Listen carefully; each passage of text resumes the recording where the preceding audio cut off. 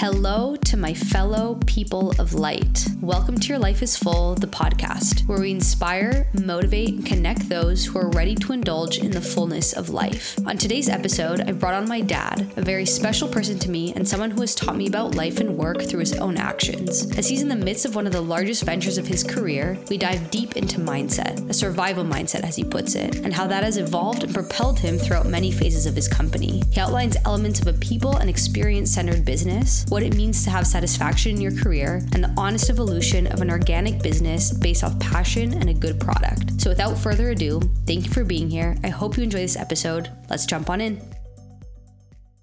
All right, Bombers. Have you done a podcast before? Nope, first time. So your first time guest? Yes. Very exciting. No, not only first time guest, but first time doing ever a podcast. Well, welcome. So I'm in for a surprise. You are. All you do is talk and share whatever you want to share. Okay. So but I need some guidance because there will be guidance. But we're going to talk conversationally, and I have some questions for you as my poppers. Yay. And obviously I've been around you my whole life, so I picked up on ways that you are, your mindset, different things. But now I get to ask more specific questions and then also be able to share with people the way that you work and the way that it's worked for you in the past, and ways that you continue to work on the way that you do things and how you've basically been able to get to where you are now in your life. So you're going to invade my private space? Yes. we're gonna what? We're gonna probe you. I haven't told anybody. That's exactly what we want. We want all the juicy secrets. My gosh. Okay. Yeah. So a lot of the things that we talk about on this podcast is mindset and limiting beliefs, right? So a big topic is that in order to get to where we want to be, there's obviously like limiting beliefs that we have about ourselves or about the view that we have of the world that allows us not to get to the place that we want to be at, even if we do want to get there. So you've been in we'll talk professionally, you've been in your sphere of chocolate for a good while now. It's been 40 years of being in the chocolate space. And there's obviously a lot of knowledge there and different things that we can go into in that sense that actually people have interest. They're always like, talk about with your dad, talk about chocolate, about chocolate. Yeah. So that'll be for another podcast. Okay. But for right now, I'm interested in exploring your mindset, and obviously it's evolved throughout the years, but you've always told me and explained when you started off how you kind of had more of like a survival mindset, and that's what brought you the success that you have now. But if you can run us through what a success mindset even looks like to you, what it means to you, and how it's maybe evolved, or how it started, or where it was when you started, and how it kind of shifted as you saw professional advancements. Okay. Well, that's a very good question and very good start. And I think that where I came from, a lot of people had the easy way out. They wanted to get something handed to them, whether it be because we're the family that we're born into, or they would strategize to be married to the right couple or whatever. And I remember the very first time that I came across that was when I was 15, 16, and somebody had a daughter that in Mexico, where I was living at the time, wanted to marry me off because the father thought that I was a good candidate. And it really insulted me that he thought, or the father or the family thought, that I would just go with a plan. And something clicked in me. I said, I don't want anybody to give me anything that I don't deserve, that I haven't worked for, that I haven't struggled to get, because then it's mine. Then it's something that I can own. And that moment really changed I wasn't in a mindset of privilege. I wasn't in a mindset of, I deserve this because this person wants to marry his daughter to me. And it really marked me. And I think I was 15 years old. We're at a really nice restaurant where all this setup took place. And I felt trapped. I felt like I'm being set up to something that nobody's even asked me if that's what I want. And in a strange sense, that really propelled me and motivated me to say, no, I'm going to do things my way to get me where I want to be. And that mindset then carried throughout. Yes. And started you, because you've always been that way, even in like when it comes to deciding what you wanted to do professionally. Was like, well, you in school you had limited choices on what you could do, but then you always stuck to, I know what I like to do. I know I like to make chocolate, and you discovered a way to make that into a successful model for you, right? Well, it was, I mean, that's the romantic side of it, but you know, the truth is, when I came to Canada when I was 16, it was culture shock. I came from a Mexican society, and I came to Canada where everything was different. And the first couple of years, I came in here when I was grade 10 into Canada. So the first couple of years, I was just finding my way in Canada.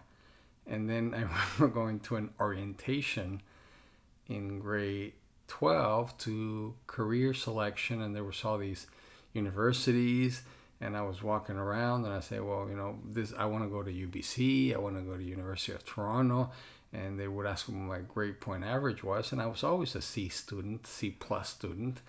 So they would always they were very polite, being Canadian, and they would say, well, maybe you need to go to college for a couple of years and get your grade point average up. And I was so disappointed. I said, disappointed in that I didn't get anybody to guide me, to prepare me to see where I was and where I wanted to go and see what I had to do to get there. So that was another reminder of, for me anyways, it was, I've got to look after myself. I have to, because nobody else is going to. My parents were really busy just also identifying themselves as to what they wanted to do in Canada. My brother was with his horses. My sister was with her dancing, my younger sister. So I really felt like I was by myself deciding what I was going to do. And luckily my parents had set up the chocolate shop, and I just started working there. So it was the space I fell into, the chocolate world, because it was there. And at the time, I didn't have another opportunity to go to. And I started liking chocolate. I started liking how to process it, how to make it a very creative space with ingredients, flavors, varieties that could be done. And what I was doing together with my mom that was teaching me how to do them was, it's a very creative space, very difficult. I remember we had very difficult financial times at the time, but we just kept going, and that built up the backbone to not give up and keep doing things to get where you want to go. And the process, because chocolate is really beautiful medium, everybody loves chocolate. There's a saying in the chocolate business that out of 10 people, 9 like chocolate, and the 10th person doesn't like it, they're lying. So you started to enjoy the space, like you fell into the space because there was no other option, but then you actually started to develop a liking to it. Yes. And then from there, was it something shifted in you to, like, you had a model that was very brick and mortar, very like dependent on your time, to then you had a factory, and the model throughout the years, and you can go into it, but it's shifted pretty dramatically from where it started. But this all stemmed from you now saying, okay, I like this medium, and then letting your kind of business mind, creative mind come in. Or where is the gap there between starting something because you kind of just had to, or because there was no other choice, to now saying, okay, I'm going to dedicate myself to this and make this something that's successful? Well, this is a very, very good question. There's about 16 questions in that statement you just made right now. But the chronology was, for me, was at the beginning, it was a chocolate shop, and it was, I was getting paid X dollars an hour to make chocolates by my parents. So I was making chocolate. But then some people would come by. My mom's very creative, and she would make a recipe one day, and next day she wouldn't make it. And I remember this couple from, I think they were from Surrey, and they had some friends coming in from Seattle. And they, a few months ago, they had tasted one of the truffles that we had made. And my mom being very artistic, they showed up, and obviously it was sold out. And very nonchalantly she said, well, that was the flavor of the week or the flavor of the month, and we don't have any more. And I remember the jaws dropped on these people that have come all this way, that invited their friends to taste this chocolate, and it wasn't available. And I felt really guilty. I said, some people are putting a lot of effort to come and taste what we do, and it's not available. So I started following my mom around and writing the recipes of what she was doing. So by, not by inertia, but by need, I started standardizing the processes and the recipes so that we could replicate them if we wanted to, whenever we wanted to. And it was just by chance, but now that we make a lot of more product than we did before, that is a standard operating procedure for manufacturing. But nobody taught me that other than the actual moment of application where I saw what was going on. I was aware. I wasn't just thinking about me making chocolates. I was trying to pay attention to what was going around the store, what was making people feel good, and really chocolate. And most of the things that I've done in my life, I want to make people feel good about what they do or what they taste from what I do, or the interaction that I have with them, whether it be making chocolates or talking to people or doing any transaction. It's trying to feel good with them and then feel good with me, so that in a small way you can start building a relationship. And some relationship like that, when you start feeling good with the people that you're around, some of those relationships have lasted. There's suppliers that I've been friends with and buying chocolate for 40 years, 35 years. And that is, I think, one of the very important pillars is when you are truthful and you connect with someone in a level that you want to help them, they want to help you, and you've got a common purpose. It's like a different language where you can build trust, or you can build a common goal, you can build a comfort zone where you're not going to mess them up, and they're not going to mess you up.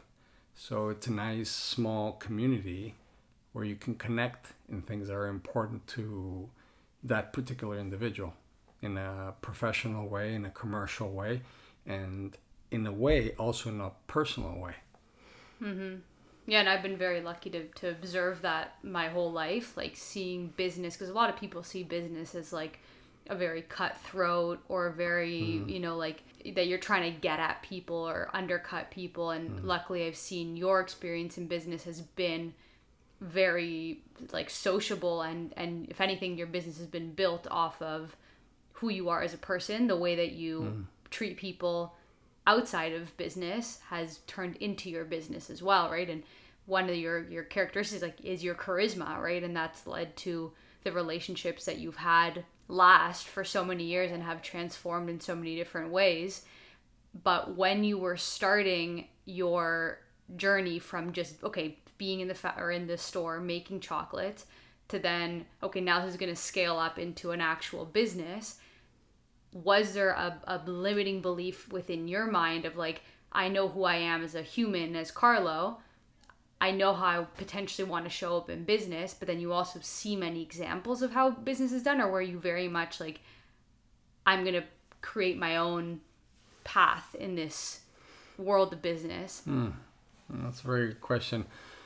And as I hear you asking me that, it was never about me. It was about what I can create in the product that will make somebody feel good about the product. So it was, the products became in a way an extension of me communicating to I guess the chocolate soul of the individual that was going to be eating the product. My mindset was always, well, this chocolate tastes good this way. Well, what if we mix it a little bit longer? What if we change the temperatures? What if we change the ratios? What if we add more cream to it? What if we whip it after it's cold? And it was always the progression was to try to make the product that I was having people eat and taste and enjoy, to make it even better. So it's weird. I mean, you're asking me all these questions. I never even thought about it, but some of the things that we were doing at the time, people really connected to it. They would put the product in their mouth and they would go, "Oh my God, this is so good.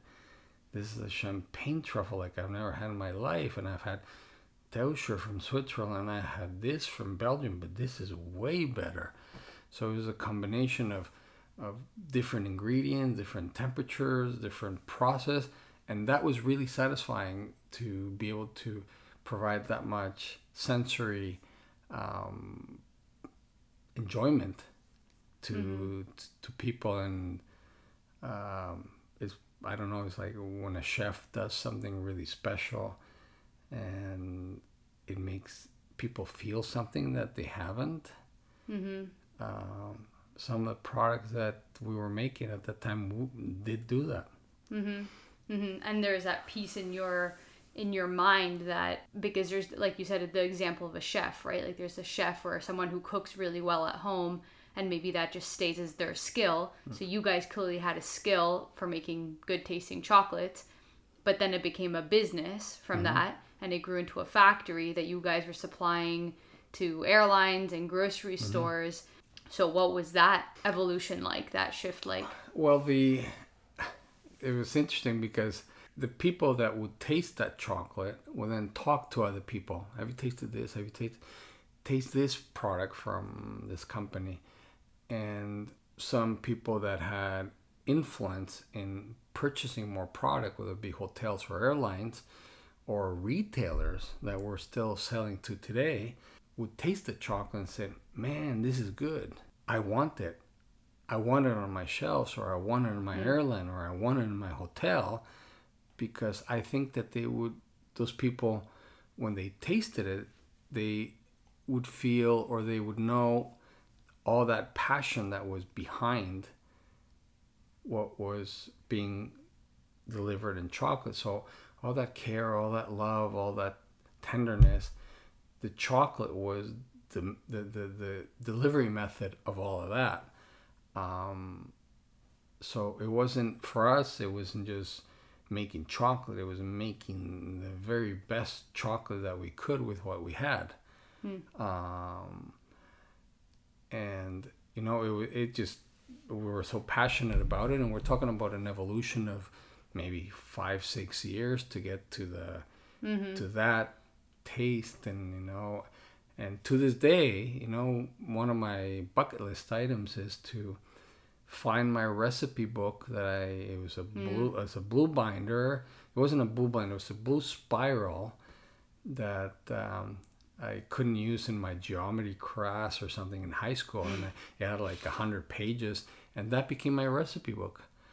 And I wish I could find it, because it has so much details and so much nuances to make the product that we were making at the time. And we were making small batches. We were making 20-pound, 30-pound batches. I would it's a bucket list item of mine to be able to, for my personal nostalgia, to go back to that and to see what reaction I could get from people on that. So it's a very organic evolution. It wasn't intended to be necessarily what it is today, but it was having, first of all, starting off with good intentions, always making it come from good intentions, and then listening to the reaction that's going on around you and taking advantage of the opportunity to grow, essentially, when it presents itself. Well, I wouldn't say taking advantage. It was a big motivator to get that in feed, to get that feedback, to get those smiles, to get the people are surprised, or what the emotion that the product that we're seeing people eat, it was very inspiring, and wanted to keep doing better. And then, so that was from all of this that I'm telling you comes from a very artistic, emotional sense. But then the other part that started to materialize was the business side. Was, okay, you're doing this. Well, how much is it costing? How much are you selling it at? Because both my parents were very artistic and very altruistic, but my gosh, we were selling chocolates, My dad decided how much per kilo. And when I asked him, well, how much? Why do you decide that per kilo? Well, that guy over there is selling it for this much. That guy's selling it over there for that much. So I figure, we're going to be not the highest, not the lowest, a little bit in the middle and plus. Okay, so at the time I said, okay, well, my dad decided that's the price we're going to sell per kilo. But then one day I started adding, okay, well, how much does it cost us for the whipping cream? How much does it cost us for the champagne or the Drambuie or the Grand Marnier that we were using in the chocolate? How much does the chocolate cost? And I started running some numbers. And I started seeing the price difference of all the recipes. And they were very big. The ones with alcohol, forget it. The Drambuie was really expensive. The Grand Marnier was really expensive. And then I started saying, well, we've got to start developing products that not only meet the taste, but also that are economically viable. Mm-hmm. And when I did that cost study, we got rid of about 6 recipes because they weren't making, and we wanted to sell everything at per kilo the same price, and we didn't want to differentiate, which we could have, but we just got rid of those other because they weren't commercially viable. So at one point, I don't know what triggered it, but it was okay. We're making all these people happy, but how much money are we making? So then the commercial side kicked in. Then the further step after that is, okay, well, how can we make them faster? Same product, maintain the quality, but how can we increase our output? And I remember at that time we had ladies dipping the chocolates by hand, the truffles by hand, and at the beginning of everything, we were scooping everything from ice cream scoops. And it took forever because you have to scoop it, round it all. So then, we went to Seattle. One of our suppliers recommended we go to another chocolatier, and they had a machine that was a hand crank made in the 1940s. Then a few cranks, you get, I think it was 48 pieces of chocolate centers. So that was an evolution. Okay, we can do that. Well, then we can have more people dipping. And then, you get all that extrusion. Instead of people dipping, you have this enrobing machine where you can do 15,000 pieces a day with 2 people. So the discovery process at that point was, okay, we know what our cost is for our materials. Well, how can we expand our capacity to bring the price down and go for more market? And that's when it started really commercially to make sense, everything that we were doing. Mm-hmm. So fast forwarding a little bit, because obviously there's a big time that this happened over a course of 30, 40 years. Yeah. But when there is a particularly difficult time, when between losing the factory that you then built to then deciding whether you were going to stay in the chocolate space, and if it was, how it was going to look and how it was going to evolve, what did your mindset look like at that time? Well, right after losing the factory, I was very mad at chocolate. I thought that chocolate was not the space that I should be in. So I started dabbling in olive oil, wine, vinegar, pasta. Maybe I had a list of maybe 30 products that I wanted to commercialize and sell, but not with any of my input, just products that I would see that, I tasted, I liked, and I wanted to wholesale. And then I was making presentations, and I made a presentation to one customer that used to buy when I had a factory. And he was very, very shrewd and very direct. And he asked me, "What are you selling me all this shit for? I can find this anywhere. I want your chocolate." So he's a customer. I'm shut up and I listened. And he made a very wise suggestion. He said, "Don't sell me anything else that you've already presented. Come up with some good stuff. Don't sell me any shit." My God, I just stood quiet and I said, "No problem. I had 3 ideas I want to send your way. You'll have them in 2 weeks." I had no idea what those 3 ideas were, right? But Yeah. that just pushed me back to, okay, Karlo, chocolate. Don't dabble in something else. And you told the guy you're going to present 3 items. So I put my creative height on chocolate. And I think in that time frame, I sent 6 different concepts. And he ended up buying 2. But those 2 that he bought were in really big quantities. They're like 5,000 pounds, 10,000 pounds per variety. And that at that time, it was a lot of chocolate. And that mindset said, okay, I'm not a champagne maker. I'm not a cheese maker. I know chocolate.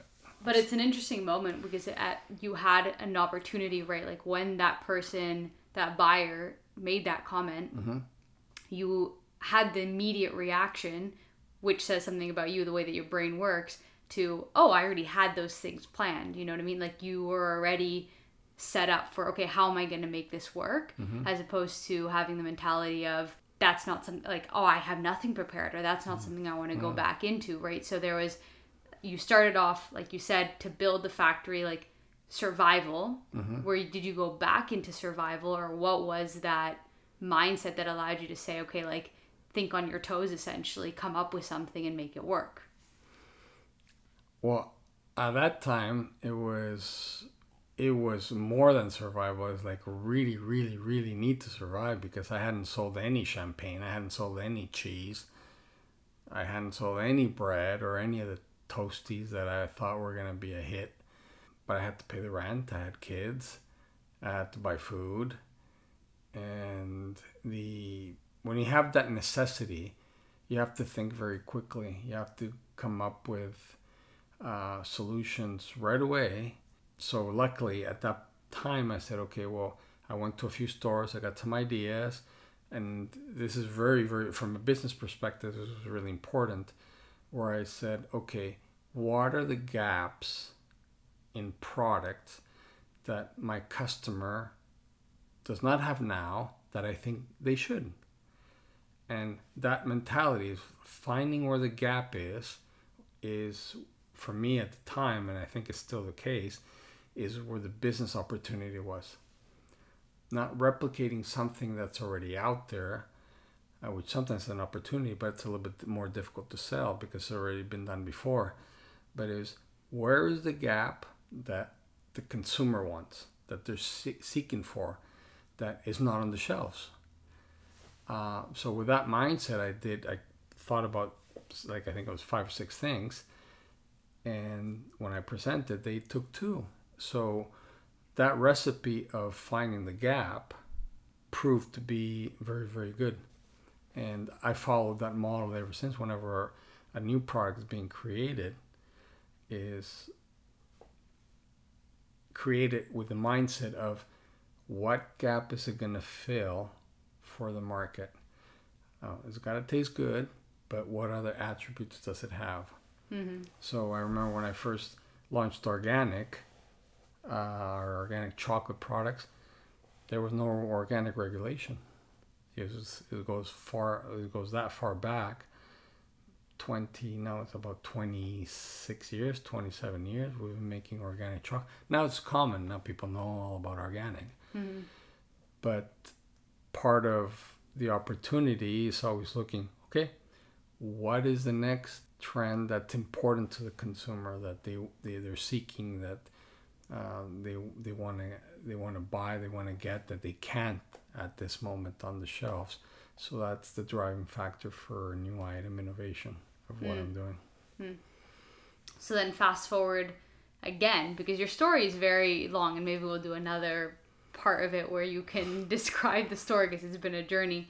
But now you're at another place in your career where you've gotten the success from the time when you lost the factory to creating KFM to then running KFM for essentially like 20 plus years with the model that you've been running, and it's been successful for you, to now jumping into another endeavor much later in your life that is a big stretch, but I mean, now you have a lot of knowledge in the space to back you up, and people in the space to back you up, and you have a lot of things in place that allow you to take that jump. But now, what is your mindset? Because it's not really, or maybe it is survival. It is survival, but still. It's different. It's survival in a different way. Before it was survival to pay the rent and feed my kids and buy food. And right now it's survival for the company, because the current manufacturing output that the third-party manufacturers can provide us is not enough to satisfy demand of the growing customers that we have. So it's a different type of survival. Right now it's more of a corporate survival that is pushing, or has pushed me for the past year and a half, to set up our own factory again, so that we gain control of that. We gain control of all the manufacturing, and we're not dependent on what a third-party manufacturer can provide. So it's very challenging, because it's the volumes that we're producing are, in my little world, are significant. So it takes a lot of equipment, it takes a lot of people, it takes a lot of regulation, compliance, and a lot of space to get it set up, and we're in the process of doing that right now. And just because I've seen the story, and from what you're saying before, and see the evolution of how it's happening now, it's like, yeah, it kind of does seem like survival, because it's like you said, these quick decisions that you have to make, where, you know, this issue was happening with not being able to meet supply, and very quickly it became, okay, I guess we're building out a factory, you know, like there wasn't really a lot of time in between there. And like before, when you had that customer that said, you know, can you make this product, and all of a sudden it's like, it's a quick decision that allows you to do that. And my question is, because survival sounds like a very like fight or flight, very stressful thing, right? Because if you're in survival and you're trying to make something work out of survival, that's a very stressful position to be in. Yet you've managed to build a business where you're not like a business person that is, okay, we need to make it's all about the money, it's all about making things work. You still maintained your own integrity as a human and your charisma throughout the process. So I guess what is survival mean to you? What does it actually look like to you? Well, that's a very good question. And survival is when I didn't have anything to put on the table for my kids, and I had to come up with a model without having a factory. And at the time, that was easier to do, because there was a lot more manufacturing capacity, and there was a lot more staff that were running the factories. So in the past 25 years, all those smaller factories, or many of those smaller factories, have been bought out by larger corporations or larger factories, and they've stopped producing for other people. So the manufacturing capacity has shrunk over the years. And then when COVID hit, there was past 2-3 years, factories that would run 2 or 3 shifts were only able to run 1 shift. So their capacity diminished tremendously as well. And when COVID hit, people started eating more chocolate. So there was more demand for chocolate, but less output. So that's we thought there was this backslash on reduced capacity was going to last 6 months, but obviously it didn't because, COVID has just been announced. I think today I heard that the World Health Organization said that there is pandemic's over, but now everybody's shifted to working different. A lot of people working from home. And what that's done is that the workforce to run factories has been greatly reduced. So having said all that, to answer the survival question is, in the commercial world, if you cannot supply on time in the quantities that your customers are ordering, you're going to die. So survival is a little bit different for me right now. Luckily there's no issue with buying food and paying rent and buying clothes like I was when I first started KFM. But if KFM cannot supply products on time in the quality and in the price that the customers want, they'll just go somewhere else. And that's where the survival kicks in. So yes, it is very stressful. Yes, it is fight or flight. But once, I'm hoping that once the factory is set up and producing, and the good people that we're hiring and treating well and paying well, they love doing what they're doing, and we will have installed capacity that we have control of. So 100% of that capacity goes to the customers that we want, and we will have enough capacity to keep everybody happy, and then it won't be survival anymore.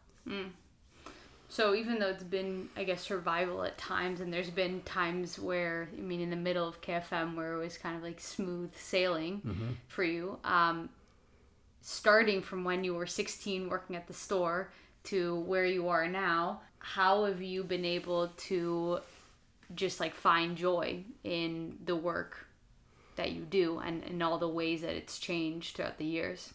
Oh, there's always a lot. There's tons of joy in doing what I do with creating products and meeting people and seeing friends and seeing people that are in the industry. And when you have like-minded people in the industry, you've got a lot to talk about, a lot to share that would probably make a lot of other people bored when we start talking about deposit plates and dosages and recipes and temperatures and molds and cycles. But people that love chocolate and chocolate production, the recipes, the mill, the micron size, the amount of fat in the cocoa butter, deodorized, not deodorized, alkalized cocoa powder or not, where the beans come from, are they roasted, are they heavy roasted, there's so many details that when you talk to people that are passionate about and that they're knowledgeable about chocolate, it's very comforting to be in that nucleus, to be with people that share that passion. So that's very motivating. The part that I don't like about now, what's happening with the industry, and maybe it's happening a lot of food industries, is the amount of time that I spend doing regulatory work. Is just so much time behind the computer, so much time behind forms and statistics and regulations and compliance and all that. So that's the part that I personally don't like. I'd rather be with my hands covered in chocolate, creating new products. And so that's, but I find that I have less and less time to do that. Hopefully with once the factory is set up and I'm hiring people to do all the regulatory things, I can get back to doing the creative side of formulation. So going back to kind of the success mindset, whether maybe you felt this already or maybe you haven't, but if you have felt it, how do you know, or what signals to you, I am successful, or when will you feel like you have reached the level of success that you want to reach? I don't think there is a level of success that I want to reach. It's part of the journey, and success goes up and down. Sometimes you screw things up, sometimes you make them better. but it's all those little challenges that you meet day to day, and getting some of the visions accomplished are very rewarding. And those don't go in the media. Those don't get awards. Those don't get any mention. But they're little personal victories that when you accomplish some things, some milestones with your crew, with your people. Those are little successes that I think the ones that really matter. We've won awards in different countries for chocolates that we've made, and that's rewarding, but that's more of a glamour reward. Mm-hmm. And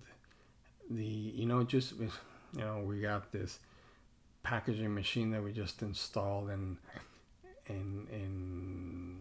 the factory. Is the first packaging machine we have there, and my God, it is slow and it's not working, and it's got its bumps and bruises, and we're learning the machine. But you know what?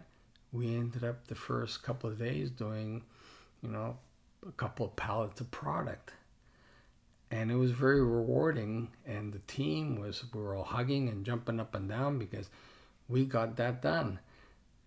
Those 2 pallets of product, when the machine's running properly, we'll do out in 2.5 hours. Mm-hmm. It took us a day and a half to do those 2 pallets the first time, but yeah. I'm a firm believer in good starts. Something starts good, and you keep at it, focus on the details, and it continues to get better. You communicate that to people. Well, we did this, the machine can do that, but let's work towards it. It's an escalation of effort and discovery, and people don't think that machines talk or metals talk, but I think they do. You treat them well, and they give you feedback. I remember when I was in Hawaii, in a spiritual way, they have I think it's called mana in Hawaii, where they say everything has a spirit. And I truly believe that, like, inanimate objects have a spirit, that if you can connect to them and you tell them what you want, how you want them to help you, I think they contribute back. And it's like the idea of like the gratification that comes from just creating something out of nothing, like something that wasn't there before. And like, I'm pulling this up because CeeLo Green, so a singer, he posted this. He said, "I respect anybody who's pulled an idea out of their brain and fully brought it into life. That shit is spiritual. To know that it started as a thought and you brought it into fruition is crazy. Shout out to the ones who see it through all the way. Keep creating." Yeah. And that's key. Seeing it all the way. Because many times, writing, when a thing get really difficult and you don't know, you gotta see it all the way. Like this factory that I'm in right now, my gosh, I gotta see it through. It's nowhere near completion, but maybe still be another 8 months, 9 months, 10 months before it's completed. But I've got to see it through. And so when it's shitty, is that what you tell yourself? I have to see it through, or what do you tell yourself? I don't tell myself anything. It's more of a vision, or more of a picture in my mind of what I think, how I think the inside of that factory is going to look. And that just motivates me. That is going to have so many state-of-the-art and clean and efficient production, and people happy doing what they're doing, and great product coming out of the production lines. So that's what motivates me right now, because right now we're nowhere near, like, it's all leasehold improvements, and there's the machines are in pallets and in crates, and they need plumbing, they need electricity, floors need to be done, walls need to be done, lights need to be done. It's just but if I look at it as it is now, it is a lot better in advancement than when it was in January. My gosh, it's a completely different thing from when I was in January. So it's getting closer to where I know of what it's going to look like. So that's really my motivator, my driving force. And as I get people involved, the compliance manager, the production manager, they're starting. My wife is helping with design of the employee welfare room, and there's the project manager that used to own the facility. He's totally loving the idea and the concept. So when I was able to communicate that of what I wanted to do, and some people, like this lady, the compliance manager, she quit her job. She'd been in 8 years. She liked what I was doing, and she quit her job and she joined in. And he said, I like what you're doing. The other guy that's coming, hopefully he joins. He's quitting a job that he's been at 38 years to join this facility because they understand the vision. The guy that the project manager, Scott, he was going to retire after selling the building. And when he found out what I was doing and he understood what I was doing and he understood the vision, he's working full time because he likes what is being constructed in his hometown.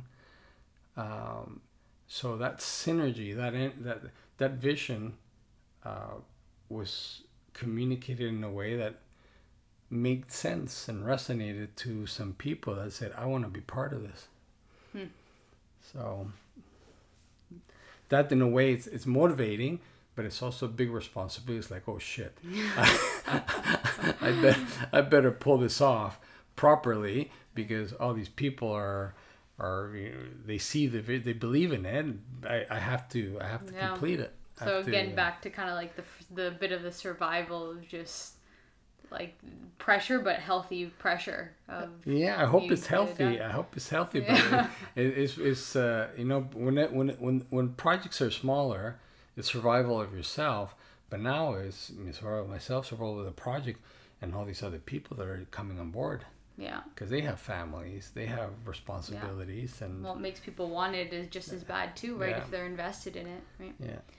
So my last question for you is: this is the Your Life is Full podcast. Yes. Right. So what does living a full life mean to you? Going back to racing. No, a full life. That's a very good question, but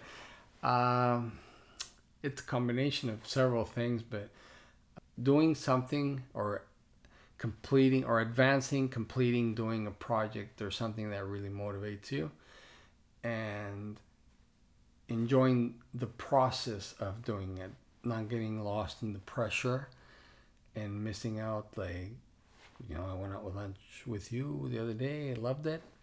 Talking to my mom or being with my wife, and not losing yourself in the project that you're in that you think is so important, and closing your senses to other things that are really also important. So having a balance and listening to yourself. If you're tired, relax. If you're not feeling good, well, do some exercise. Try to take care of yourself. Having discipline, but also being caring for yourself, forgiving for yourself if you make a mistake, not being too harsh on yourself, and just pushing through and enjoying the laughter of other people, good morning, friendliness, warmth, human warmth, and finding a community of that can share things that are important to you. That group of people that, when I race cars, a lot of the fun is racing cars, but also the people, the passion of the other people. Same thing with kiteboarding. Kiteboard, you enjoy the kiteboarding, but then it's what happens after. When I used to do kickboxing, same thing. You enjoy the kickboxing, but there's the chat, what happens after. The life outside of just the project, just the thing that you're trying to achieve. It's the life that comes, that builds itself around it. Or the people that I've met. Who the hell thought I was going to meet wonderful people in Ohio? But I have, and they're really, really good people. Yeah. So that human connectivity or the human connection, I think, is part of what enriches somebody's life, or my life anyways. And,